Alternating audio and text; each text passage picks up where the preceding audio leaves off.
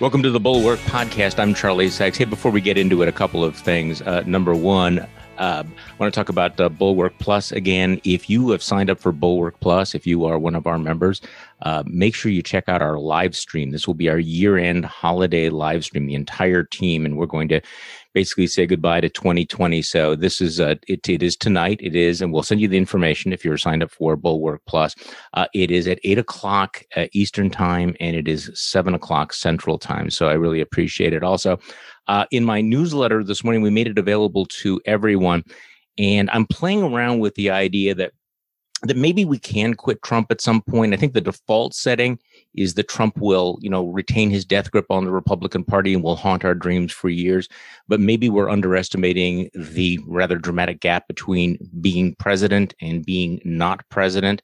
I'm not sure that I'm right about all of this, but this is something that we will debate, including maybe we'll discuss it with our guest today, the chief political correspondent for Politico magazine, Tim Alberta. Good morning, Tim. Thanks for joining us. Charlie, pleasure to be with you as always.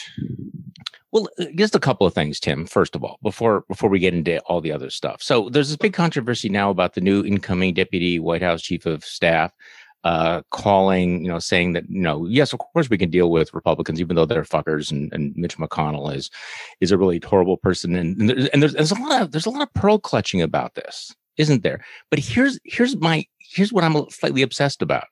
And maybe you can help me with this, Tim.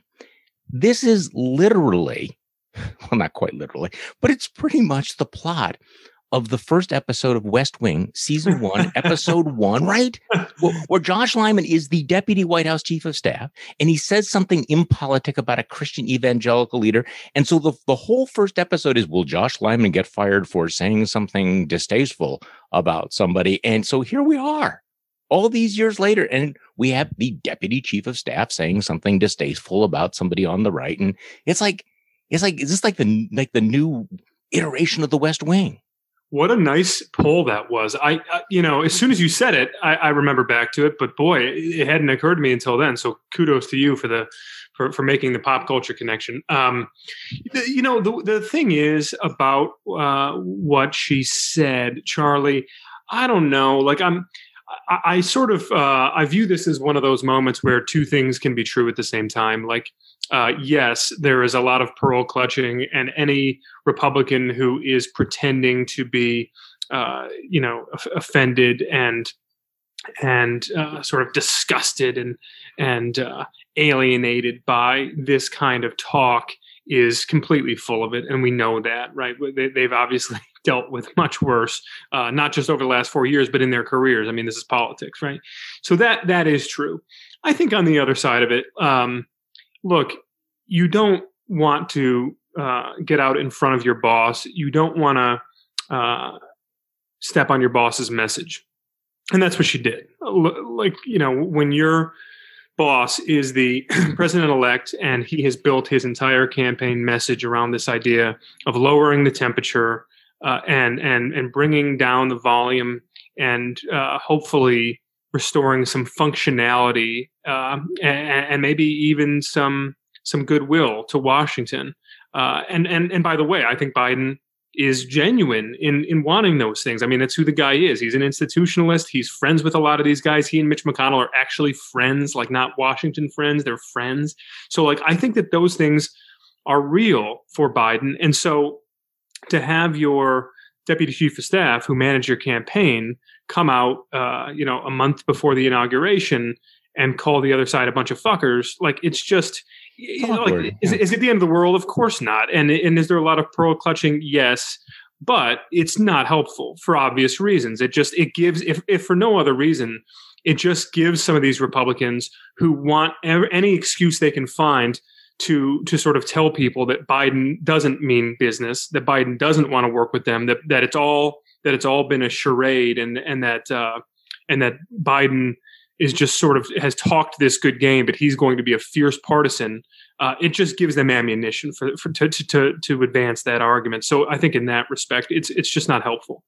Okay, so I want to get to your piece that you wrote, the 20 voters who determined 2020. But let's just talk about the news of the day right now, where we're at here, because it is interesting that it looks like they're getting closer to a stimulus slash relief piece of legislation, which of course had been blocked by Mitch McConnell for a very, very long time. How should we read the fact that they're doing this now rather than before the election? I mean, there are a lot of people who think, and I guess I'm one of them, who would think that this was a tremendous lost opportunity for the Republicans, for Donald Trump, not to pass this legislation before the election so that he could send out a lot of money. So I guess the reason I'm asking this is it kind of feels like McConnell is moving on from Trump in a couple of ways. Number one, he said, okay, the election's over. Biden is the president. Number two, we're going to go ahead with this relief bill without the president. And obviously, there's still that national defense bill hanging out there that they passed overwhelmingly, despite Trump's veto threat. So give me your sense of the sort of the lay of the land, because I know we're all sort of locked into the past narratives, but McConnell is moving on, isn't he? Yeah, well, so a few things, Charlie. I would say first, I think the pre-election failure to get a relief bill passed actually had more to do with Pelosi than McConnell. And there are Democrats who will tell you privately that they believe that Pelosi's motives there were purely political. That she believed, and by the way, probably rightly so, believed that another big round of stimulus money going out, checks signed by Donald J. Trump right before the election, could have been a significant political boon to his campaign. And that was from a lot of conversations I've had with a lot of Democrats in the last 2 months about this. There's a pretty widespread, widely held belief that Pelosi did not want to allow that to happen. Now, obviously, with the margins now being as close as they were, and with some, I think Jamel Bowie in the New York Times made this argument. I've seen some other people make it in a pretty compelling way also. There's some reason to believe that Trump's inroads that he made with some working class minority voters was due in no small part to those relief checks, right? And so if you believe that, then you look at that decision made by Pelosi, not only to reject negotiations with Mnuchin, but also to basically give the middle finger to this bipartisan problem solvers compromise legislation that was introduced late in the summer.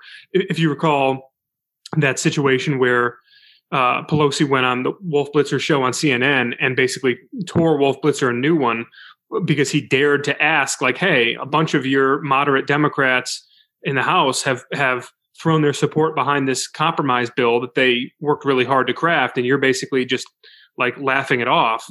And she got very worked up about it. But like, there were a lot of Democrats really pissed off with Pelosi at that point because they felt like she was playing politics. Now, again, hindsight being 2020, a lot of those same Democrats will tell you now, holy moly, maybe Pelosi save the presidency for Biden, right? Nobody can know. But so to fast forward, I think it makes sense that now that the election's behind us, that the two sides are both willing to come together and try and get this thing done in a way that they didn't have that sort of similar buy-in, 6 weeks ago. But as far as McConnell himself and his willingness to move on from Trump, yeah, I think McConnell had to play out the string here, right? He wasn't willing to get ahead of this at any point. Obviously, once the Electoral College meets and votes and makes formal the decision to elect Joe Biden, then he's willing to go on the Senate floor and congratulate him and have a private conversation with him and talk about getting down to business. But I think anything earlier than that would have been viewed as a sort of provocation in the eyes of Trump and in the eyes of the White House. And McConnell, listen, the guy, he knows how to play Trump. He knows the guy well enough. He sort of knows which buttons to push and when. And so obviously he dragged his feet and I think sort of embarrassed himself by waiting as long as he did. But he felt that was obviously in his own best interest. Okay, so the other thing that he's doing is he's telling, and he's telling Republicans not to raise objections on January 6th to the election. And it only takes one senator to force a floor vote. Now, obviously, there's going to be a whole bunch of congressmen who are going to do it, but he's saying don't do it because this would be a terrible roll call. I find this fascinating because, of course, he can't stop someone from doing it. What is your gut sense? Is he going to succeed? Or is somebody like a Ted Cruz or a Rand Paul going to stand up on January 6th and force a roll call vote on this? My gut sense is that the opportunity there is too good. I think so. For one of these people to pass up. And that if one of them is willing to seize that moment, then, let's say Cruz wants to seize it, or let's say Cotton wants to seize it, or Hawley or Rand, or, one of these guys who's got an eye on 2024 and who realizes that this is going to earn them endless play on Fox and celebrity and adoration on the right. Then I think if one of them takes that leap, the others are only inches behind them and jumping in as well. So you could see a kind of a fascinating domino effect. But I'd be stunned, Charlie, honestly, if they all fell in line behind McConnell. McConnell's very good at keeping his troops in line. He's very good at preventing defections. But this is so nakedly political, and it's such red meat to the conservative base and to the MAGA universe that it's just going to be it's just a hanging curveball at like 65 over the heart of the plate. There's no way you're going to tell these guys to not swing at it. Okay, I just want to go on record as saying I completely agree with you. And I was sort of like going through the list of people who would stand down on all of this, and I finally you get to somebody like a Josh Hawley. Look, this is the ultimate MAGA branding move, right? Yeah. This is to be the one guy that said this. And you're absolutely right. The moment he stands up and realizes, look, this is I'm going to dominate right-wing media. I'm going to be the guy that's going to go into, New Hampshire and say, who stood with the president when they were stealing the election? I was the only one that did that. I mean, you remember how, Ted Cruz managed to turn that stupid futile filibuster a few years ago into a plausible presidential campaign. And that's going to happen. So Josh Hawley has this moment for the MAGA branding. And at that moment, then all these other guys are going to stand up and say, me too. Yep. I mean, I think that's absolutely right. And I think that anybody, and I'm sure that McConnell is going to put a great deal of pressure on them, but as you point out, I mean, there's a limitation here. I mean, this is the opportunity. This is a once in a lifetime opportunity for a lot of these guys. Look, the U.S. Senate is obviously the center stage in American politics and in global politics. But the truth of the matter is, Charlie, we both know that on your average Tuesday afternoon, there aren't that many people tuned in, watching C-SPAN, checking out what's happening on the House, on the Senate floor, or on the House floor for that matter. But you better believe that come January 6th, there are going to be millions and millions and millions of people watching what's happening live inside the Senate chamber. And so, to your point, this is, look, these guys get up in the middle of an empty chamber at 11 o'clock at night with one camera rolling, and they'll put on a dramatic production, believing that it, that it has the potential to sort of change the arc of their careers, and nobody watches it, right? When they get up there, knowing that the entire world is tuned in, watching them, and held in suspense, wondering who's going to make a move, and what the implications are and who's going to follow. Like, it's just, again, these people are, it's not just that they are sort of craven political creatures. A lot of them are amateur thespians. And this is like this is their moment, right? This is a packed house on opening night with the reviewers in the audience and the potential to make a career for themselves. And I'm sorry, but that's just too good to pass up. It is too good to pass up. Okay, so I want to talk about the way you closed out the campaign, because one day, and I was feeling in a pretty good mood, I turn on cable television, and there you are, and everybody else is kind of doing rah rah, America, strong America with all of its sacred bonds, all the institutions of democracy have come through, and then there's Tim Alberta, who's saying, no, actually, I think I wrote this down. America is in a very dark place right now, and I haven't seen anything to suggest the dawn is approaching. So I have to say, I've read your stuff for years and years and years. I've never heard this tone from your reporting before. So before we get, this campaign has shaken a lot of people, and I think it continues to. So am I right about this? Yeah, well, Charlie, look, I don't want to be one of these people whistling past the graveyard here. I just happen to think that, and this is not my own gut telling me, I wish it was just a fleeting feeling that I had, but it's years of reporting on the ground all over the country, and it's years of sort of studying institutional decline in America. It's years of covering Congress and covering Washington and realizing that so many of the people we send to the highest positions in this government are completely inadequate to the job. When you sort of step back and look at where we are as a country right now, the combination of rapidly diminishing confidence in our most essential institutions. I mean, you start with the ballot box because that's what we're discussing right now. And the numbers in these public polls that we see about the people who have no longer any belief, any trust, any confidence in our elections being run, fairly and accurately and with integrity. That's terrifying, right? But you peel back so many layers beyond that, right? People have lost their confidence in the U.S. government, local, state, and federal. People have lost their confidence in the media, and in large part, I understand why.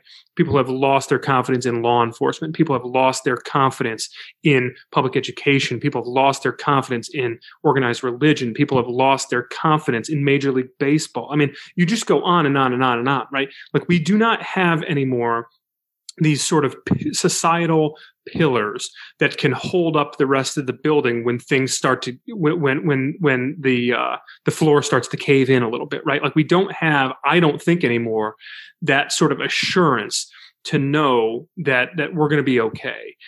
Because listen, the American people right now are in a pretty bad way. I think from my, I've been in my truck driving all over the country the last 13 months, and what I've seen is not pretty. It's just not. I can't bring myself to sugarcoat this, Charlie. Like, a lot of people are going to give you the old, like, oh, but we're Americans. We still have more in common than we have that divides us. And I'm like, I'm not so sure that's true anymore. Like, I really don't know that that's true. Like, sure, we have things in common, like we breathe air and we need food and shelter and love to survive. But like, we have that in common with Australians and Russians too, right? Like, we're human beings. But as Americans, as a people, what is it exactly that binds us together at this point?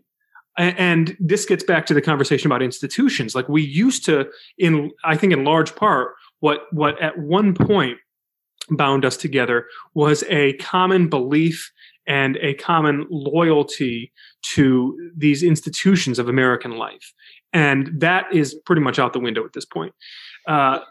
You have, I think, just this sort of crisis point approaching in America where you look around and you realize that the intersection of that diminished faith in our institutions, the sort of individual basis on which people are no longer willing to sort of give the benefit of the doubt to people who disagree with them, the misinformation that guides our biggest and most critical public policy debates in this country, right? The total lack of that shared baseline of information that we had as recently as like 20 years ago, right? Where people might argue, and they might argue passionately about big issues, but their arguments were largely based on them having read the same articles and listened to the same news broadcasts, right?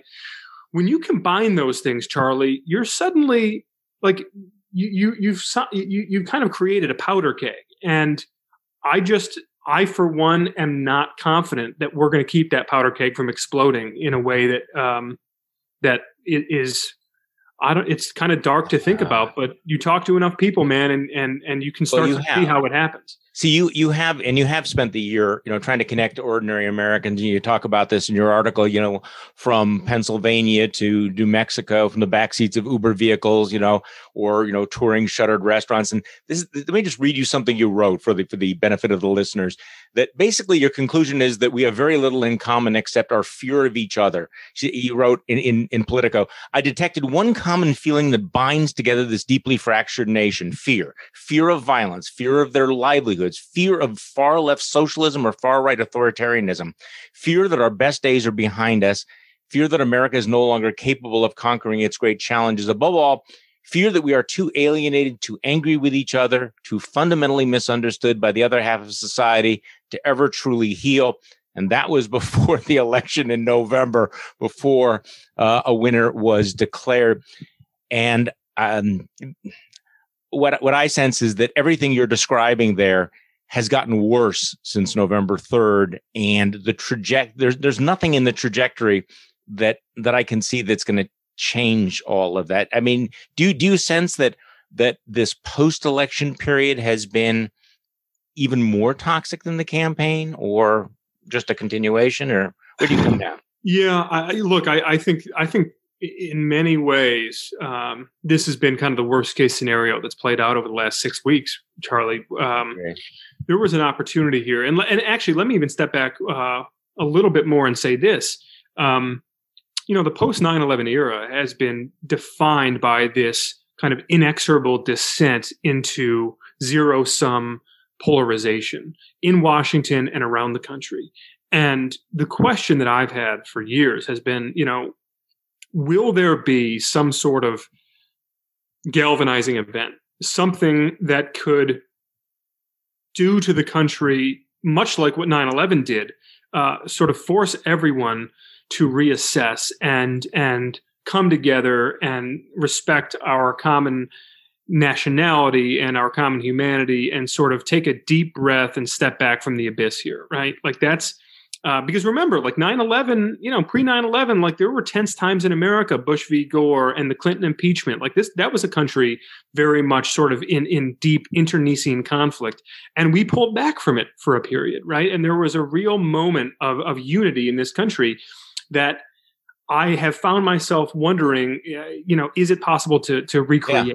We've all wondered that, yeah. Yeah, and so what's interesting is, I think, COVID-19 in many respects was a test of that. That was a moment that we all could see it for, well, maybe not all of us, because there's some people who are, just want to believe that it's not real and that it's just the flu and whatever else. But like the overwhelming majority of us can understand that this was a real threat, that there was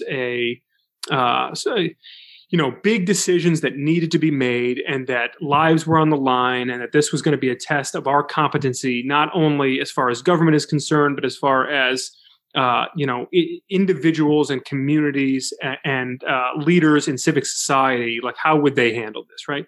And if you want to look at it through the prism of that test, Charlie, the test of can we come together, then we failed utterly, right? We failed in totally humiliating fashion.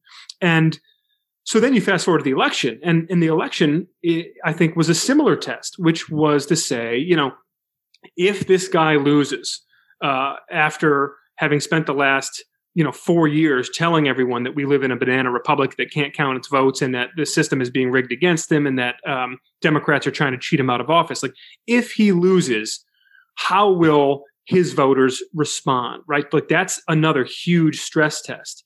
And I think we failed that one miserably as well. And like, so what is it that would give us any confidence that when the next big stress test comes, whether that's a foreign conflict, whether it's some huge cyber attack, whether it's another infectious disease or pandemic invading our shores, what would give any of us any confidence that this country would pass that test when we've been failing these other ones so miserably? So, I mean, we've asked this question over and over and over again, but focusing on this sort of worst case scenario, to what extent right now is Trump cause or symptom? I mean, how much of this is he driving? How much of this, and I'm talking about the denialism about the election, the fact that millions of people no longer think that we have a legitimate election, millions of people believe things that are demonstrably untrue, like the voter fraud stories in Michigan, which you have documented in great detail. So how much of that is Trump? How much of that is Trump just being a system of something that is just so deeply and permanently dysfunctional? Well, let me be clear about this. And I wrote this in the first paragraphs of my book a couple of years ago. I completely subscribe to the theory that Trump was elected as a symptom, as a consequence of that zero sum polarization, as a consequence of this sort of self-selecting into informational echo chambers, as a consequence of the culture wars and the kind of social alienation that so many Americans felt, and the racial grievance and the resentment politics. I think Trump was a consequence of that.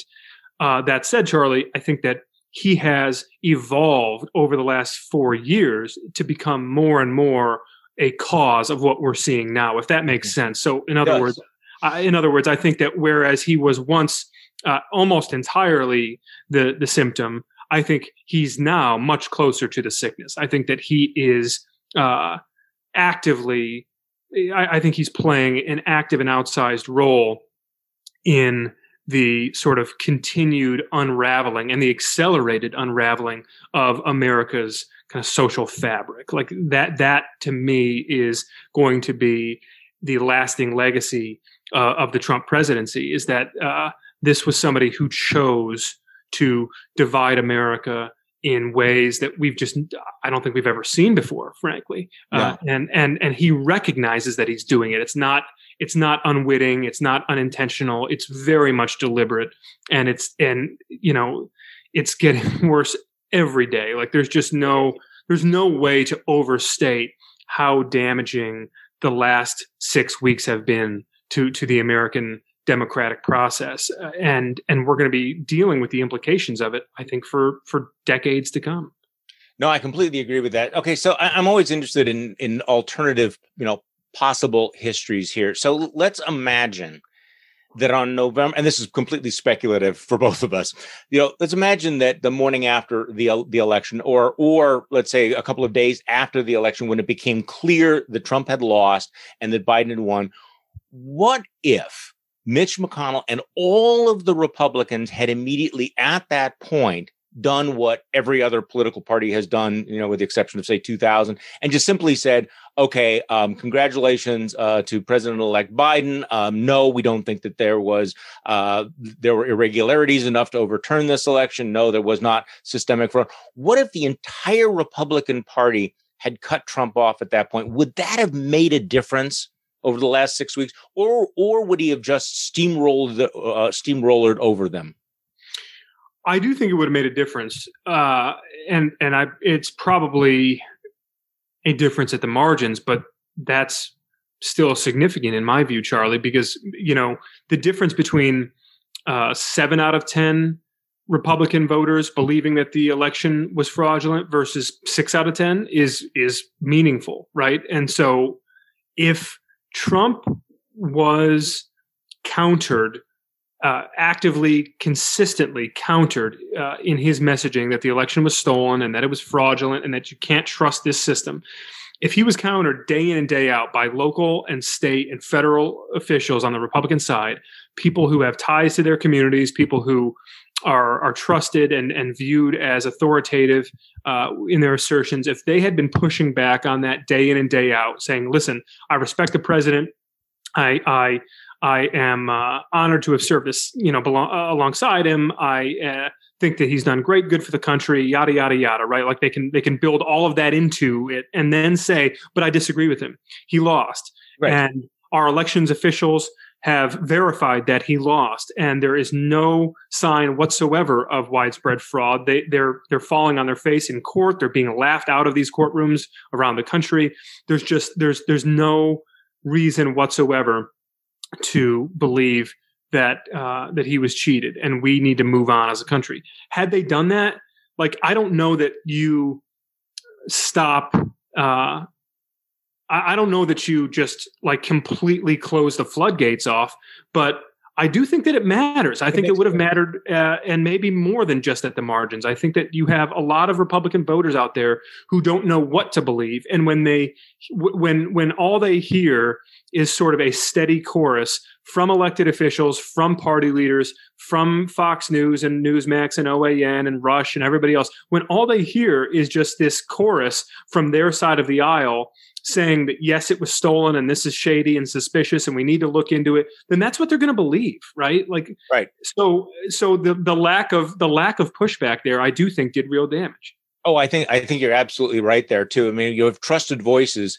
in every state could have pushed back on all this. And by the way, we ought to at least acknowledge how truly extraordinary it was, the role of the judiciary, including conservative judges.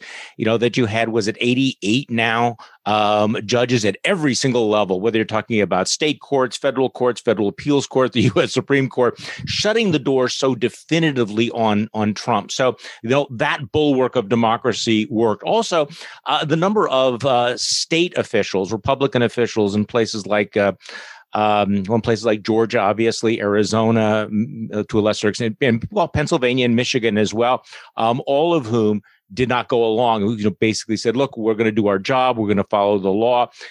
Because in the back of my mind, though, I keep thinking of what a near-run thing this was, that if this had come down to not 6 states, but 1 state, and if it was closer, and that you had a Trumpian Secretary of State or a Trumpian governor, what might have happened? What might have happened if this had come down to a handful of votes in, say, Florida with, Ron DeSantis there?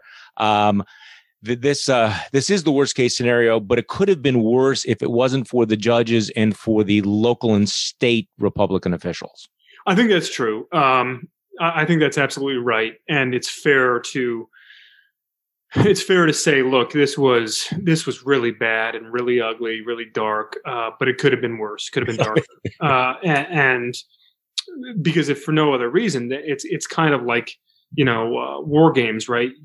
We should be, and we, not like we in the media, not we as like conservatives or Democrats or liberals or Republicans or whatever. It's like we as Americans, we as citizens, we as people who are concerned about extending this wonderful little run that America's had since 1776. Like, we should be thinking really critically about how we clean this up and how we avoid an even scarier brush with the end next time around, because as close as this felt, it wasn't actually nearly as close as it could have been. You're absolutely right.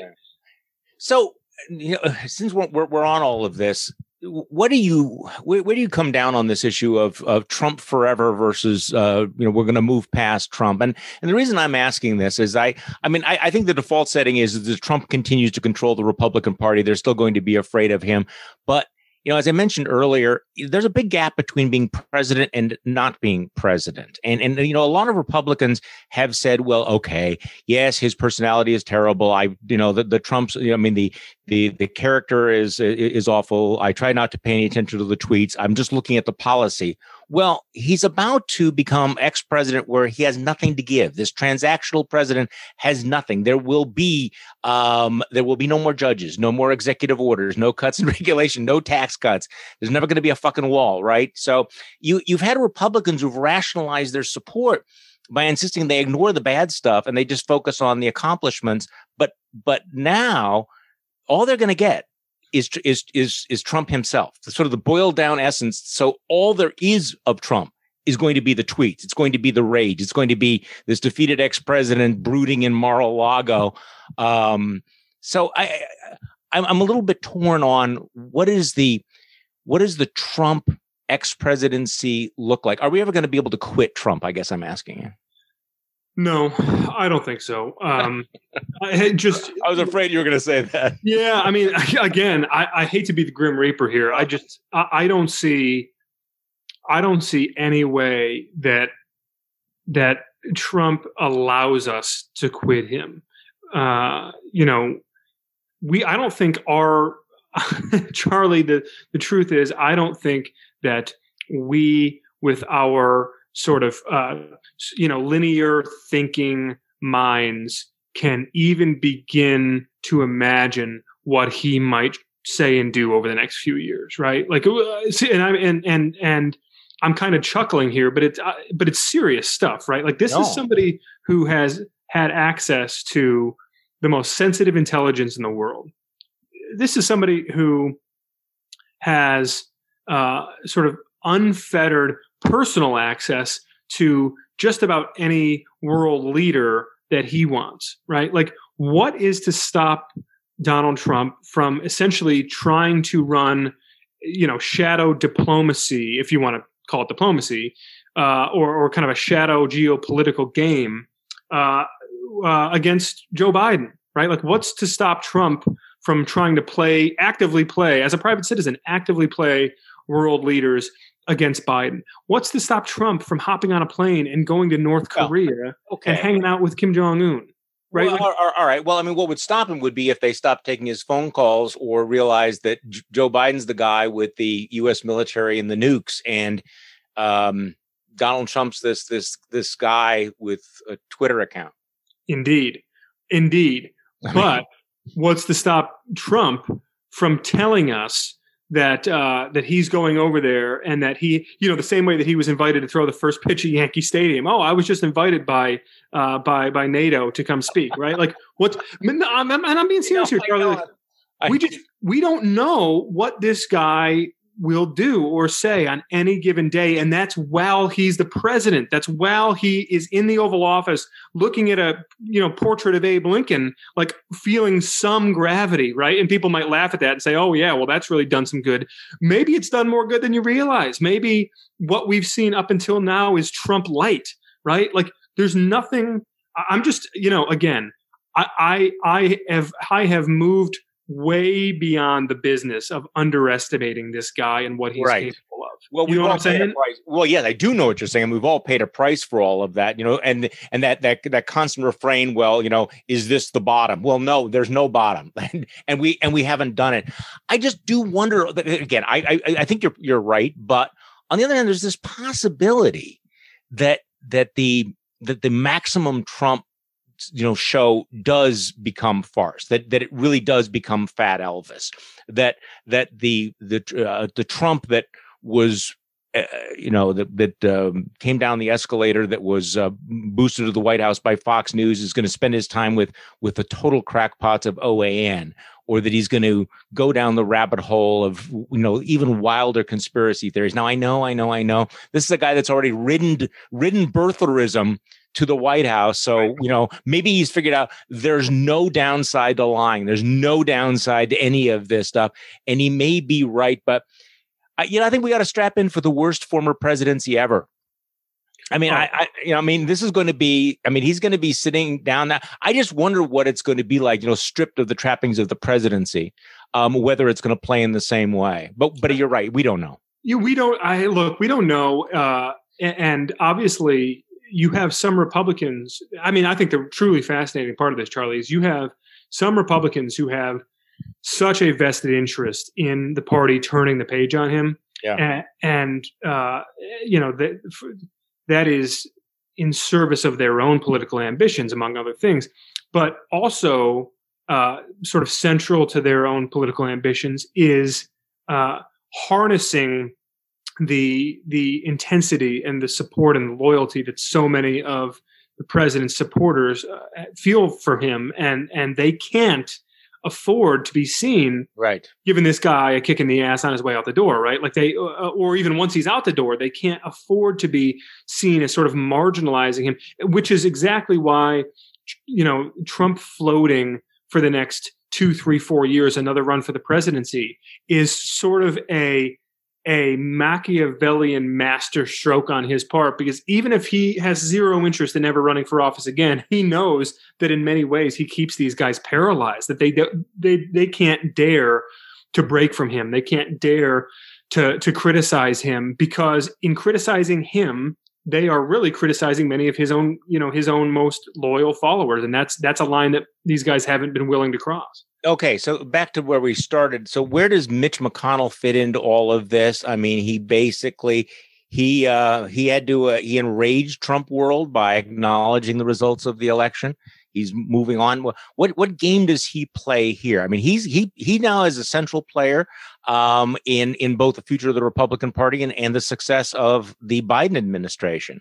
So, I mean, Mitch McConnell becomes a really fascinating figure in American politics right now, doesn't he? He does. Although I would put McConnell in a very different category from, the Ted Cruzes and the Josh Hawleys and the Tom Cottons and the Nikki Haley's for a few reasons. Yeah. Number one, McConnell is worried about the party more than he's worried about sort of his own specific ambitions. And, that's because he's already majority leader. He doesn't have another office in mind. And he just won another 6-year Senate term, which will probably be his last because he's 78 right now. He's about to turn 79, I think. So he'll be 85 at the end of his next term. 85 is the new 55. Yeah, right. Well, in the U.S. Senate it is. Yeah, right.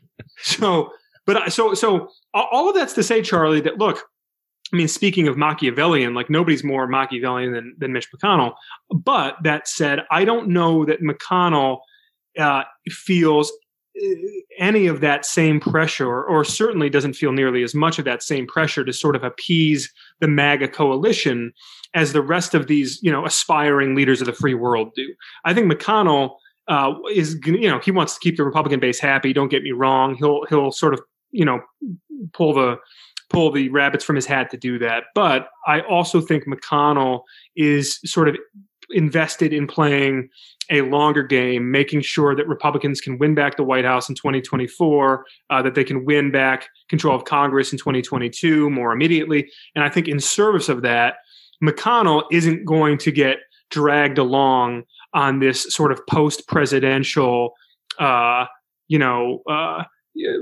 float parade of the Seb Gorkas and Omarosas and Corey Lewandowski's sort of marching on Washington figuratively and literally trying to keep alive the mystique of the Trump years. Like, I think McConnell, if for no other reason than his interest in helping the Republican Party win elections, he understands that stuff's just not helpful. So I think he'll be more forceful, more deliberate in turning that page than a lot of these other folks will.